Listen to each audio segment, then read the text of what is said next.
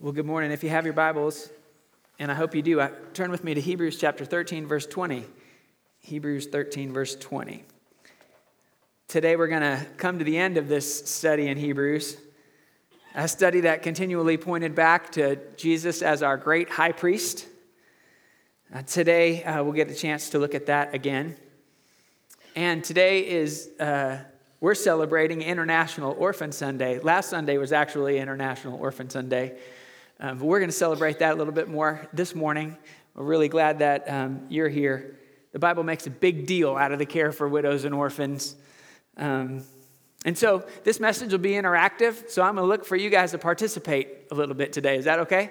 Sometimes I just stand up here and talk, and you guys listen. Today I want to invite you to participate a little more than we normally do. Does that sound good? Everybody ready? Except for Jonathan?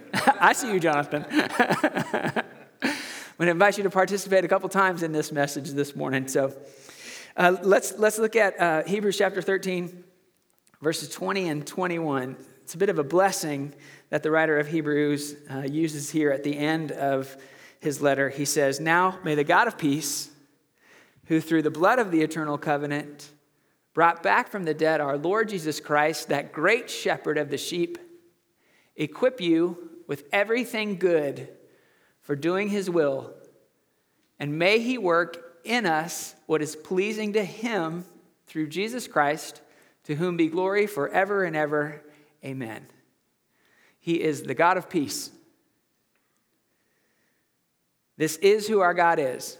It is who he was. It is who he is. It is who he will be, the God of peace. In the Old Testament, we meet the God of peace in Judges chapter 6. Angel appears to Gideon, and Gideon builds an altar. He's so blown away, he builds an altar. This is Judges chapter 6, verse 24. Gideon built an altar to the Lord, and there called it, "The Lord is Peace." And to this day it stands, it says. In his benediction to the church at Rome, Paul writes these words, "The God of peace will soon crush Satan under your feet." Romans 16:20. And you'll remember these words, I'm sure, from Isaiah chapter 9. "For a child will be born to us, a son will be given to us, and the government will be on his shoulders, and he will be called Wonderful Counselor, Mighty God, Everlasting Father, Prince of Peace." And that's what Jesus does. Jesus is the Prince of Peace, and Jesus makes a way for each one of us, for you and me, to live in his peace and reflect his peace to the world around us. One more passage I want you to hear from Ephesians chapter 2, verse 14 through 17. Jesus himself is our peace. Jesus himself is our peace, who has made the two groups one and has destroyed the barrier, the dividing wall of hostility. He's talking about the Jews and the Gentiles. He's talking about us. By setting aside in his flesh the law with its commands and regulations. His purpose was to create in himself one new humanity out of the two, thus making peace. And in one body to reconcile both of them to God through the cross, by which he put to death their hostility. He came and preached peace to you who were far away, and peace to those who were near. For through him we both have access to the Father by one Spirit. Through Jesus, we can learn to live at peace with God and he with us. For Jesus is our peace. Because of what Jesus accomplished on the cross, a new humanity was formed. This is amazing. This is staggering. He's not just saving people. He's not just rescuing people from hell. He's creating a whole new humankind on this earth. It's called the church. A humankind that would then carry this message of peace into a chaotic world.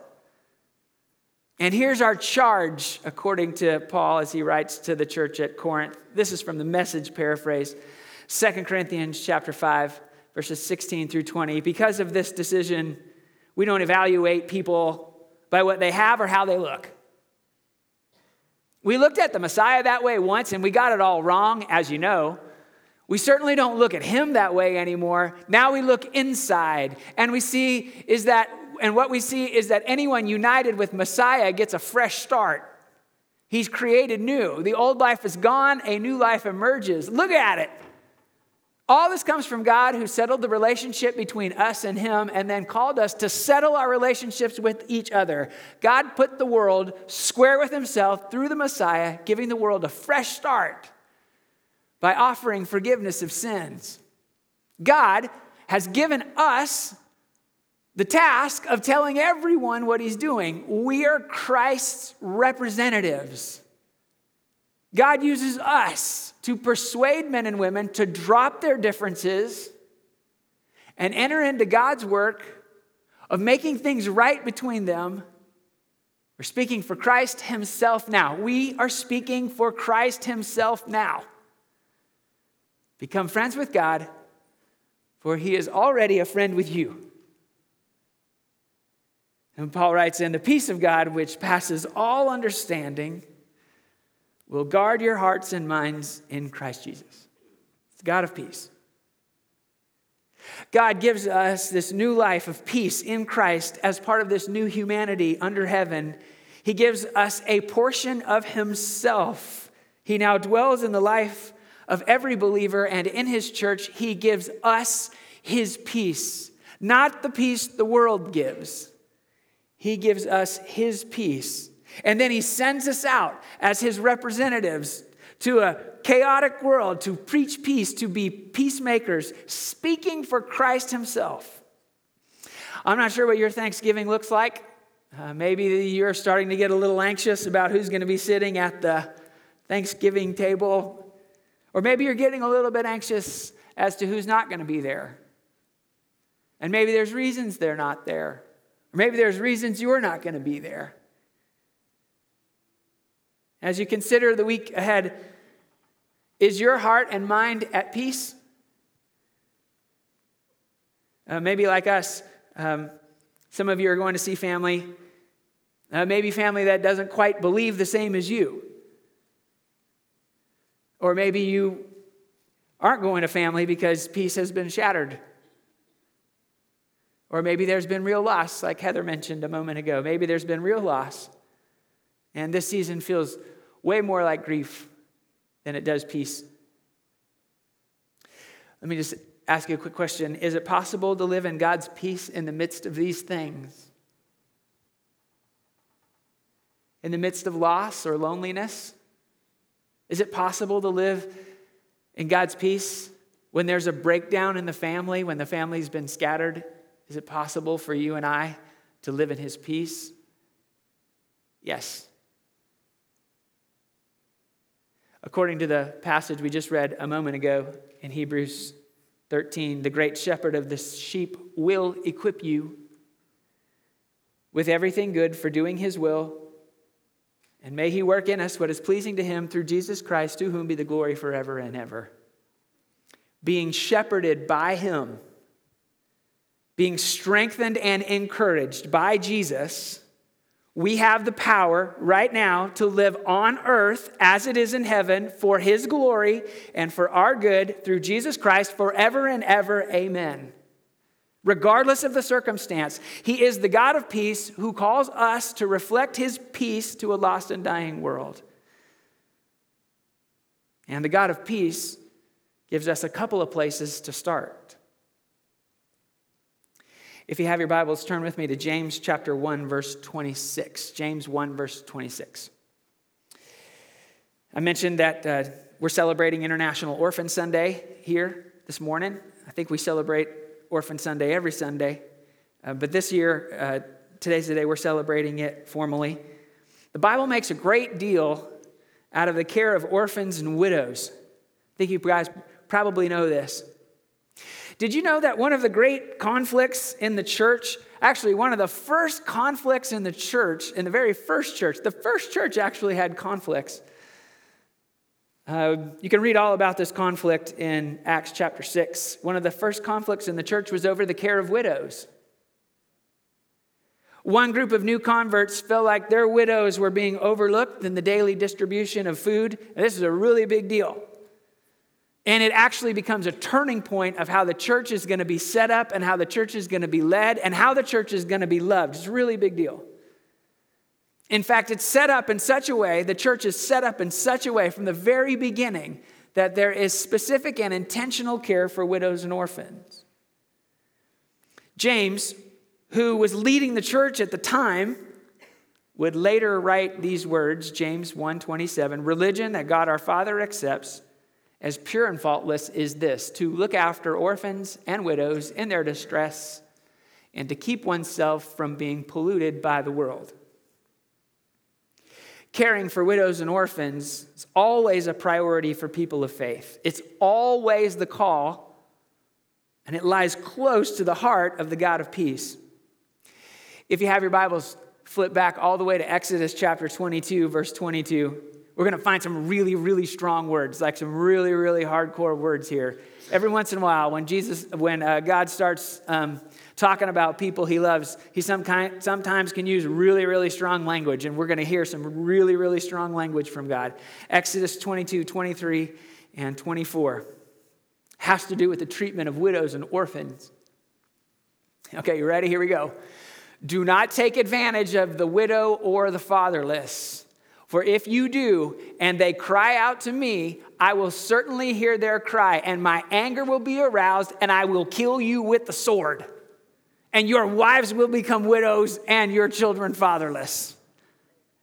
I think God's pretty serious when it comes to the care of widows and orphans. But listen, guys, when the Hebrew prophets spoke of widows and orphans and strangers, they're talking about real people.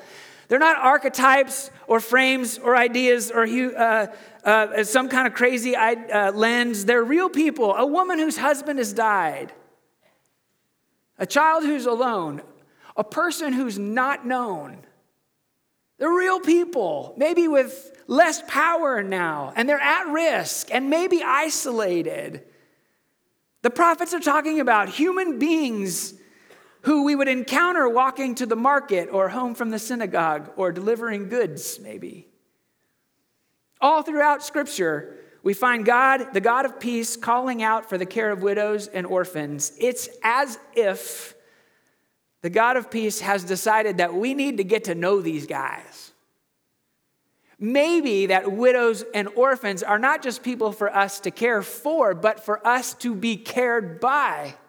Widows and orphans. Maybe, just maybe, that God has decided widows and orphans are our most trustworthy guides on this earth. I want to just point out one passage of Scripture in Mark's Gospel about Jesus as it relates to widows. If you have your Bibles and you want to flip over to Mark chapter 12, verse 41 through 44, I want you to check this out. Jesus is talking here with his disciples. Mark 12, 41 through 44. I love this.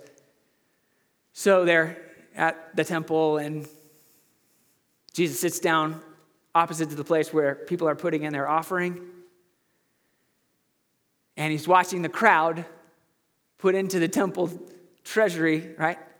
And many rich people are throwing in large amounts. But a poor widow came and put in 2 very small copper coins worth only a few cents. And calling his disciples, Jesus says to him, pointing at that widow, this is the example, guys. Truly, I tell you, this poor widow has put more into the treasury than all the others. They all gave out of their wealth, but she, out of her poverty, put in everything, all that she had to live on. Jesus points out this widow as our guide, as our model. He says to the disciples, like this, guys, like this. In our care and concern for the widow and orphan, we have a lot to learn from the widow and orphan. It's another example of exquisite mutuality. It's not just our care for them as it is about their care for us.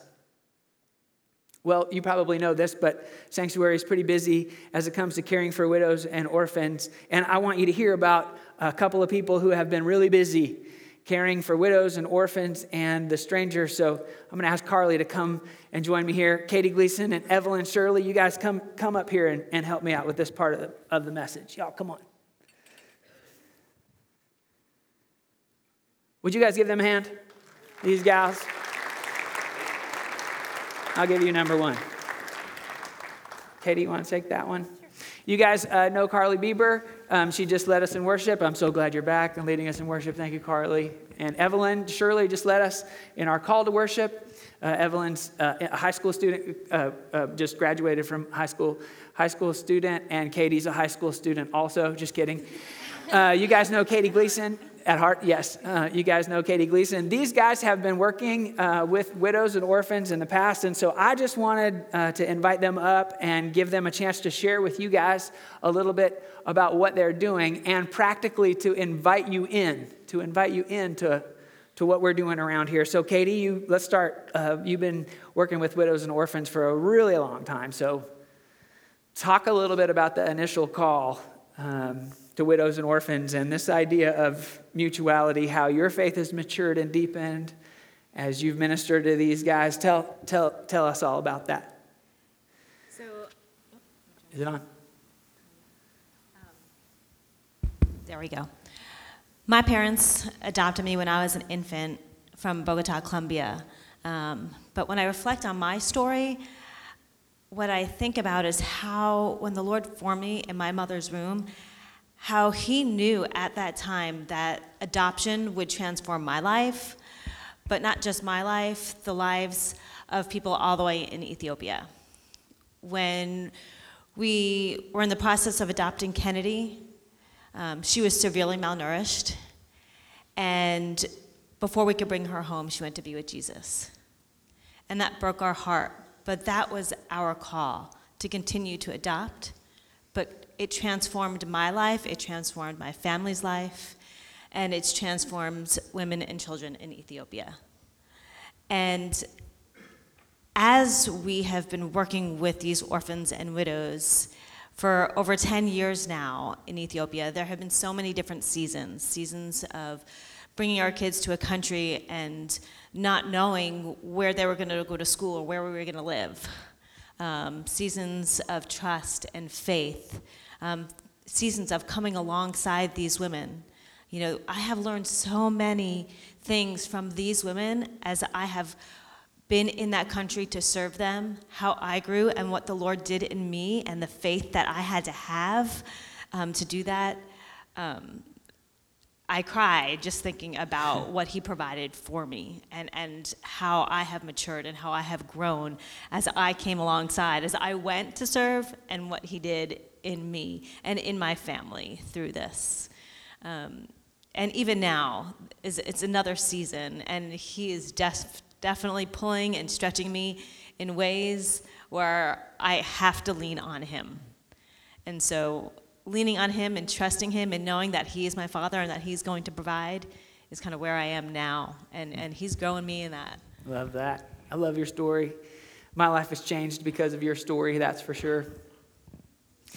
Carly, you came back from Guatemala last Saturday? When did you come back? Yes. Was it last Saturday? Yes, last Saturday. So glad you're back. Thank you for coming back. Tell us real quick, tell these guys a little bit about the orphanage and a little bit about your role. Tell us about it. Yeah, so the orphanage is in Santiago Atitlan, Guatemala. Guatemala is closed to international adoption, so only Guatemalan citizens can adopt from there. So the complex has 3 homes and a school. I mostly stayed at Esther House, which is a home for girls who have been sexually abused and are the most resilient people that I have ever met. My daily tasks there were kind of all over the place a little bit, but I would teach English, teach music, I would be a standby house parent, help with homework, make sure medicine was given on time, and just whatever they needed. Yeah. You ministered to a bunch of people there. Talk about how they ministered to you. Yeah. The Lord definitely changed my heart of prayer. And just as much as we need to be praying for the healing of these kids and the restoration that God is doing, we also need to be praying for the healing and restoration of the ones who hurt them. So I was praying for, this didn't happen until the last day I was there, that my heart changed towards them, but praying for the abuser, praying for the rapist, because surrendering it to the Lord's the only one that can heal both of them. So that was a main thing the Lord did with me. Also, the work is very mundane sometimes. It's not always as heroic as we would think it is, but sometimes it's just helping with math homework. And sometimes that's enough because the kid feels cared for. And so ultimately, I think that God is better at orphan care than we can ever be.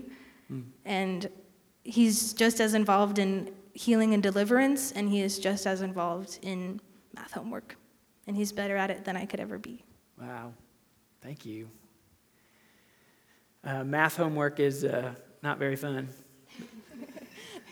I think a lot of ministry is just that. It's just in the mundane. It's just showing up and doing math homework with kids. And then I think it's crazy to get to that place where you're able to pray for somebody who's actually hurt a child. Thank you for leading the way. Thanks for sharing that testimony with us. Evelyn got a chance to be a part of our student ministry, or is a part of our student ministry. This summer, our student ministry had a thing called Mystery Week. And these students signed up not knowing exactly what they were getting themselves into. And Evelyn was one of those that signed up and said, I'm up for Mystery Week. It was a week where we served our local community. We served some folks in our faith family. And Evelyn got the chance to share a couple of times. And one, Troy was telling me about a chance that you got to share, Evelyn, with some kids from the Calvary Children's Home right down the street. I think you guys met them off-site, but tell us a little bit about being with those kids and a little about the devotional you shared that day. Can you talk about that? I can't even begin to describe how amazing it was to spend time with these kids and kids that have come from all different circumstances and really, really hard places. And meeting them showed me that they know love almost better than anyone. And they're such beautiful people, and they're following Christ with their entire hearts, and they formed such an amazing community, and we got the honor to join in their community, and we got to share a meal with them, and I did get to share a devotional. I told them about my experiences when I was first saved, and how scared I was to open the Word, because I was so afraid that God was going to give me something that I couldn't handle, and something I wasn't ready for, and instead, I opened the Word, and God gave me Psalms 4:8, which is, "In peace I will lie down and sleep, for you alone, Lord, make me dwell in safety." And that's exactly what I needed to hear, and God knew that. And it was just my testimony of how God always provides. And I walked up there really nervous and shaking, and I did feel a little bit like God had given me something I couldn't handle, but I walked away with complete confidence in the Holy Spirit. Wow. And meeting those kids was so amazing and spending time with them. That's really cool. So you got to say it a little bit slower. Psalm 4:8. Yes. In peace I lie down. You just say it a little bit slower. So okay, Psalms 4:8. Yeah. In peace I will lie down and sleep, for you alone, Lord, make me dwell in safety. Wow. And it's true. It is true. It is true. So what are you doing? Talk about this. We read this verse about how God's equipping you. Talk a little bit about how God's equipping you in the places you find yourself today, Evelyn. I think God still equips me in the same way he did the first time that I truly opened the Word to really read it. And that's just by telling me the truth and by showing me his character and reminding me who he is. Because in this world, I mean, there's so many lies and Satan is working so hard. And we have to go into the world every single day and be a part of those lies. And we're in the world, but we don't belong to the world. Yeah. And so the way God equips me to go into the world every single day is by reminding me who he is, that he is a God of peace, that he's a God of love, that he's a God of patience and forgiveness, that he's a God of grace and mercy. And that strengthens me to go into a world of lies, knowing the truth and knowing who he is and who I am in him. Amen to that, Evelyn. That's amazing. Well, you guys, give these guys a big hand. You guys stay right here for just a second. I just want to pray this over y'all. Would you guys just join me? Just want to pray this psalm. God, would you just give these guys your peace? And in peace, would you help them lie down and sleep? These three. And those that these three minister to in Ethiopia and in Guatemala and right down the street. would you give your world peace? For you alone, Lord, make us dwell in safety. We pray peace. In Jesus' name, amen. Amen. Amen. Thank you, guys. I'll take that one back. I need that one for just a second. All right. Thanks. Thanks so much. Thank you. Thanks so much. We'll jump back into Hebrews 13 for just a couple minutes. We're going to back up a little bit from where we were. Check out verse 17, 18, and 19.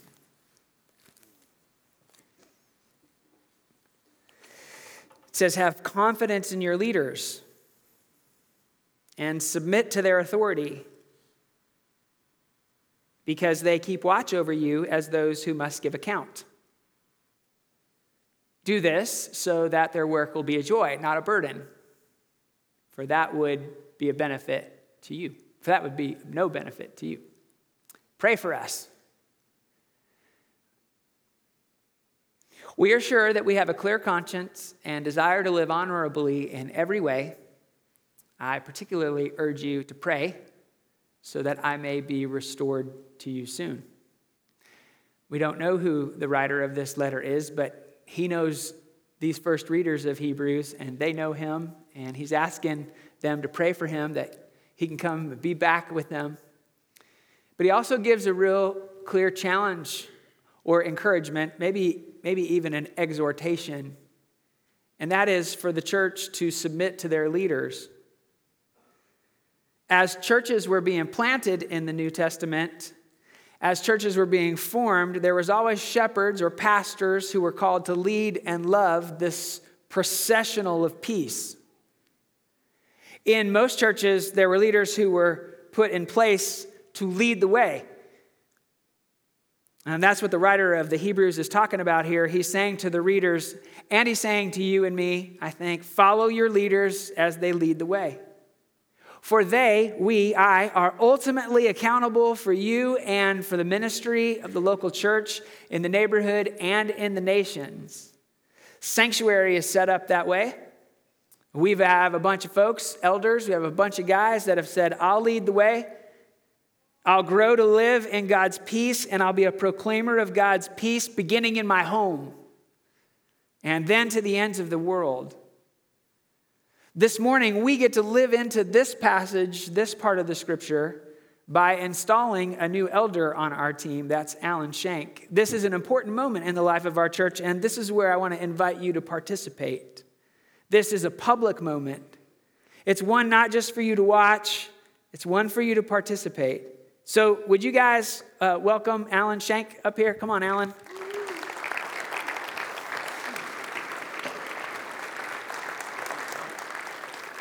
I got you one right up here. Come on up. Have a seat.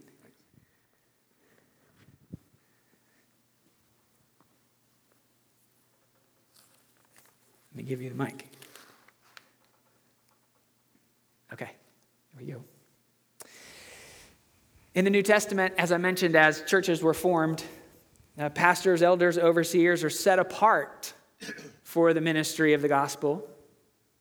While all of us are called to carry out the Great Commission, there were certain individuals within every body that were set apart based on their character and their giftedness, and they were appointed and commissioned to uphold the spiritual responsibility of an elder or pastor or overseer.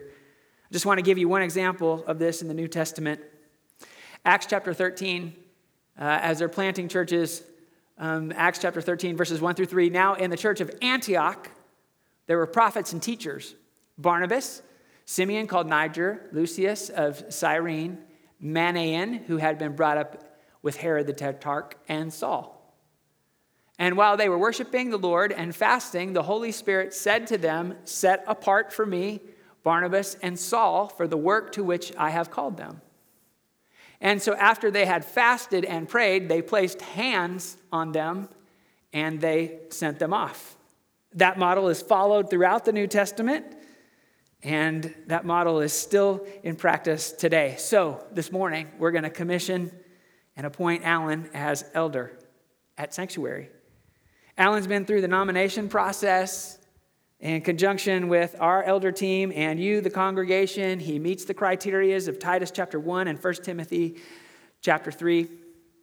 Alan, you've been faithful in this journey, gotten up really early and listened to all of our crazy questions, and you've been honest and open with us. You've come to a really cool point in your sacred journey. You have been called, and your calling has been confirmed.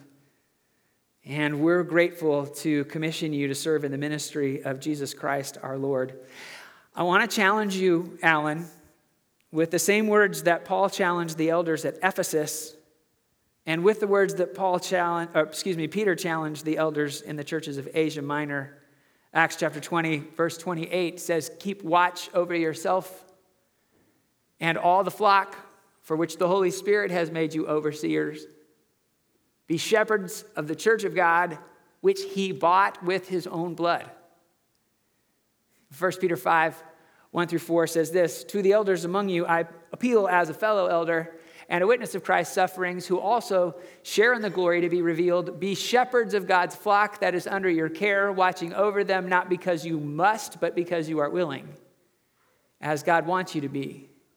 Not pursuing dishonest gain, but eager to serve, not lording it over those entrusted to you, but being examples to the flock.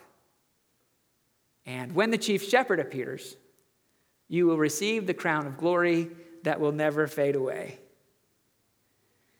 Alan, this faith family needs this from you. There has never been a time of such unrest and unknowns in the world as there is today. There's never been so much fear or apathy, even in the church and in this neighborhood, than today.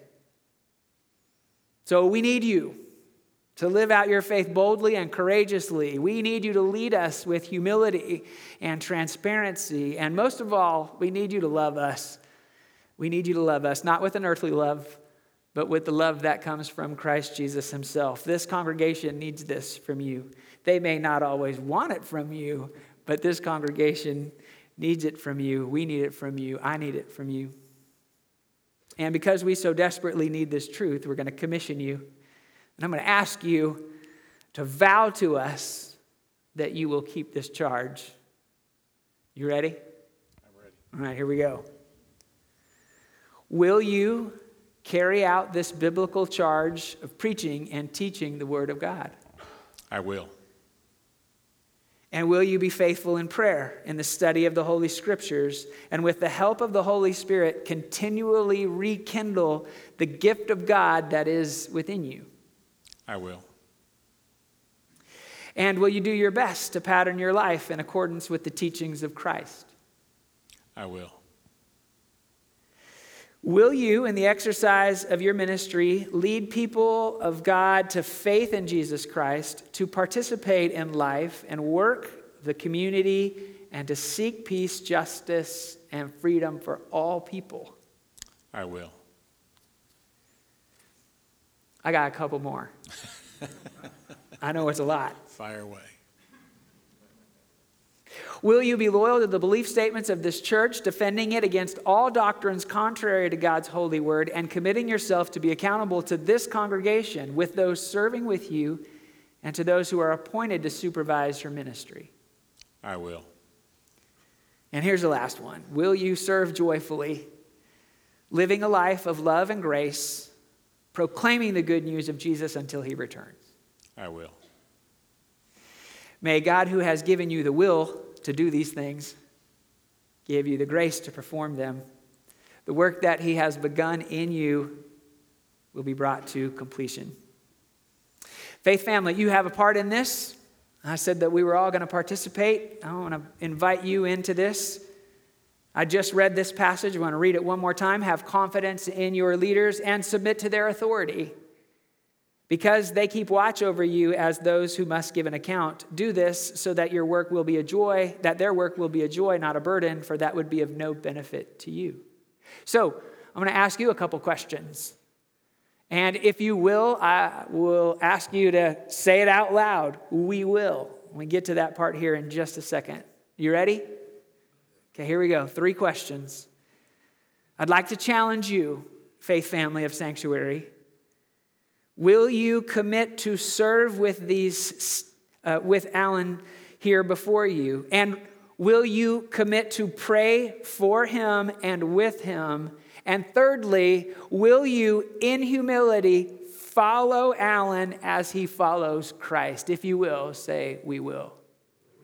We will.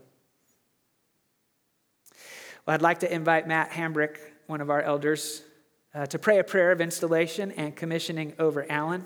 Dan Baker is here, as is Brandon McIntyre. They're also rejoining our team after a season of sabbatical. Mike Molt is also going to rejoin our team. He's not with us this morning.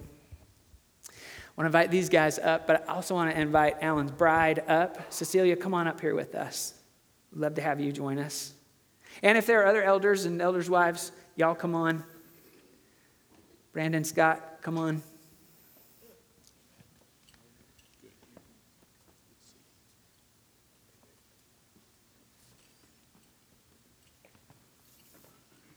Grab this one.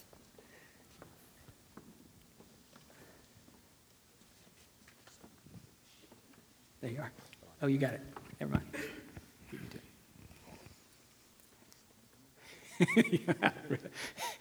Alan is the homecoming king, Matt says. We're all around Alan. That's great. Matt, will you pray over Alan, over the rest of us and our church?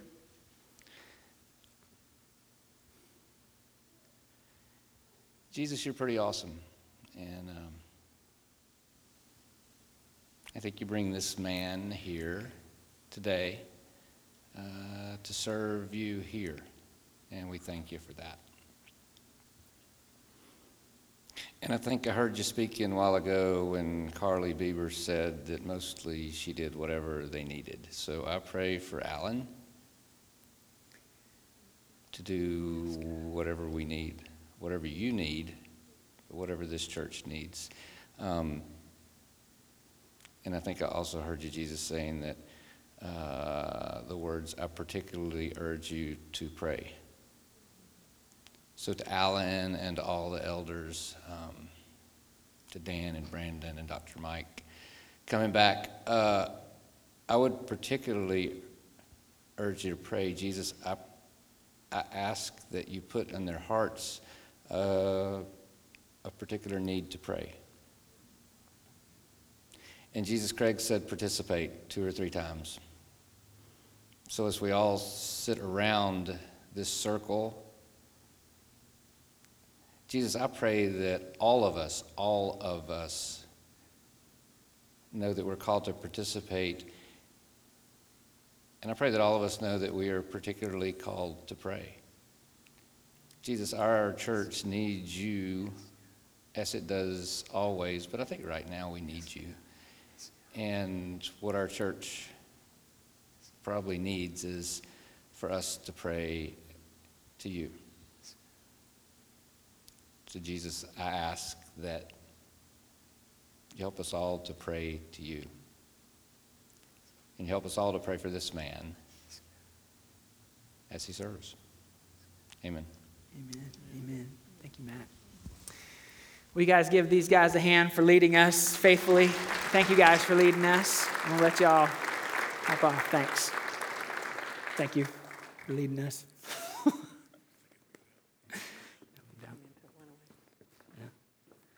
Got them all going. Take this one, Dan.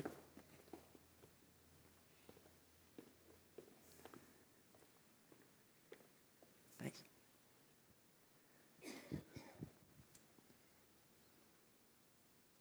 The last few verses of Hebrews 13 say this: brothers and sisters, I urge you to bear with my word of exhortation. For in fact, I have written to you quite briefly. I love that. I want you to know that our brother Timothy has been released, and if he arrives soon, I will come with him to see you. Greet all your leaders and all the Lord's people. Those from Italy send their greetings. Grace and peace be with you all. The writer is passing the peace. I want to invite you to live into these truths. We're learning in his word to be a peacemaker And before we can be a peacemaker out there in the world, we need to be at peace with one another in here. I want us to end this message by passing the peace. We regularly have a chance to respond after the sermon. Today, before you participate in communion, I'd like you to pass the peace, to encourage one another, to bless one another, to pray for one another, and if necessary, to reconcile with one another. When we pass the peace around here, we do it a real simple way. It's real easy. We just walk up to someone. Troy, how about you come up? Come up. I'll call you out. You get to participate. I didn't ask you if you'd participate. Hey, can I just say this is the best guy ever? I just want to say that real quick. Thank you for leading these guys. All these guys. Thank you for leading these guys. So we passed the peace. It just goes like this. I would say to Troy, peace be with you. And Troy would speak back to me, peace also with you and also with you. And we could fist bump or we could hug. Is that cool? Could we hug? We have a guy that led in our student ministry for a long time, Chris Warbach. And when Chris passes the peace, he hugs like this, and then he marks the person with a cross. So may the peace of God be with you, and then you would speak back, and also with you.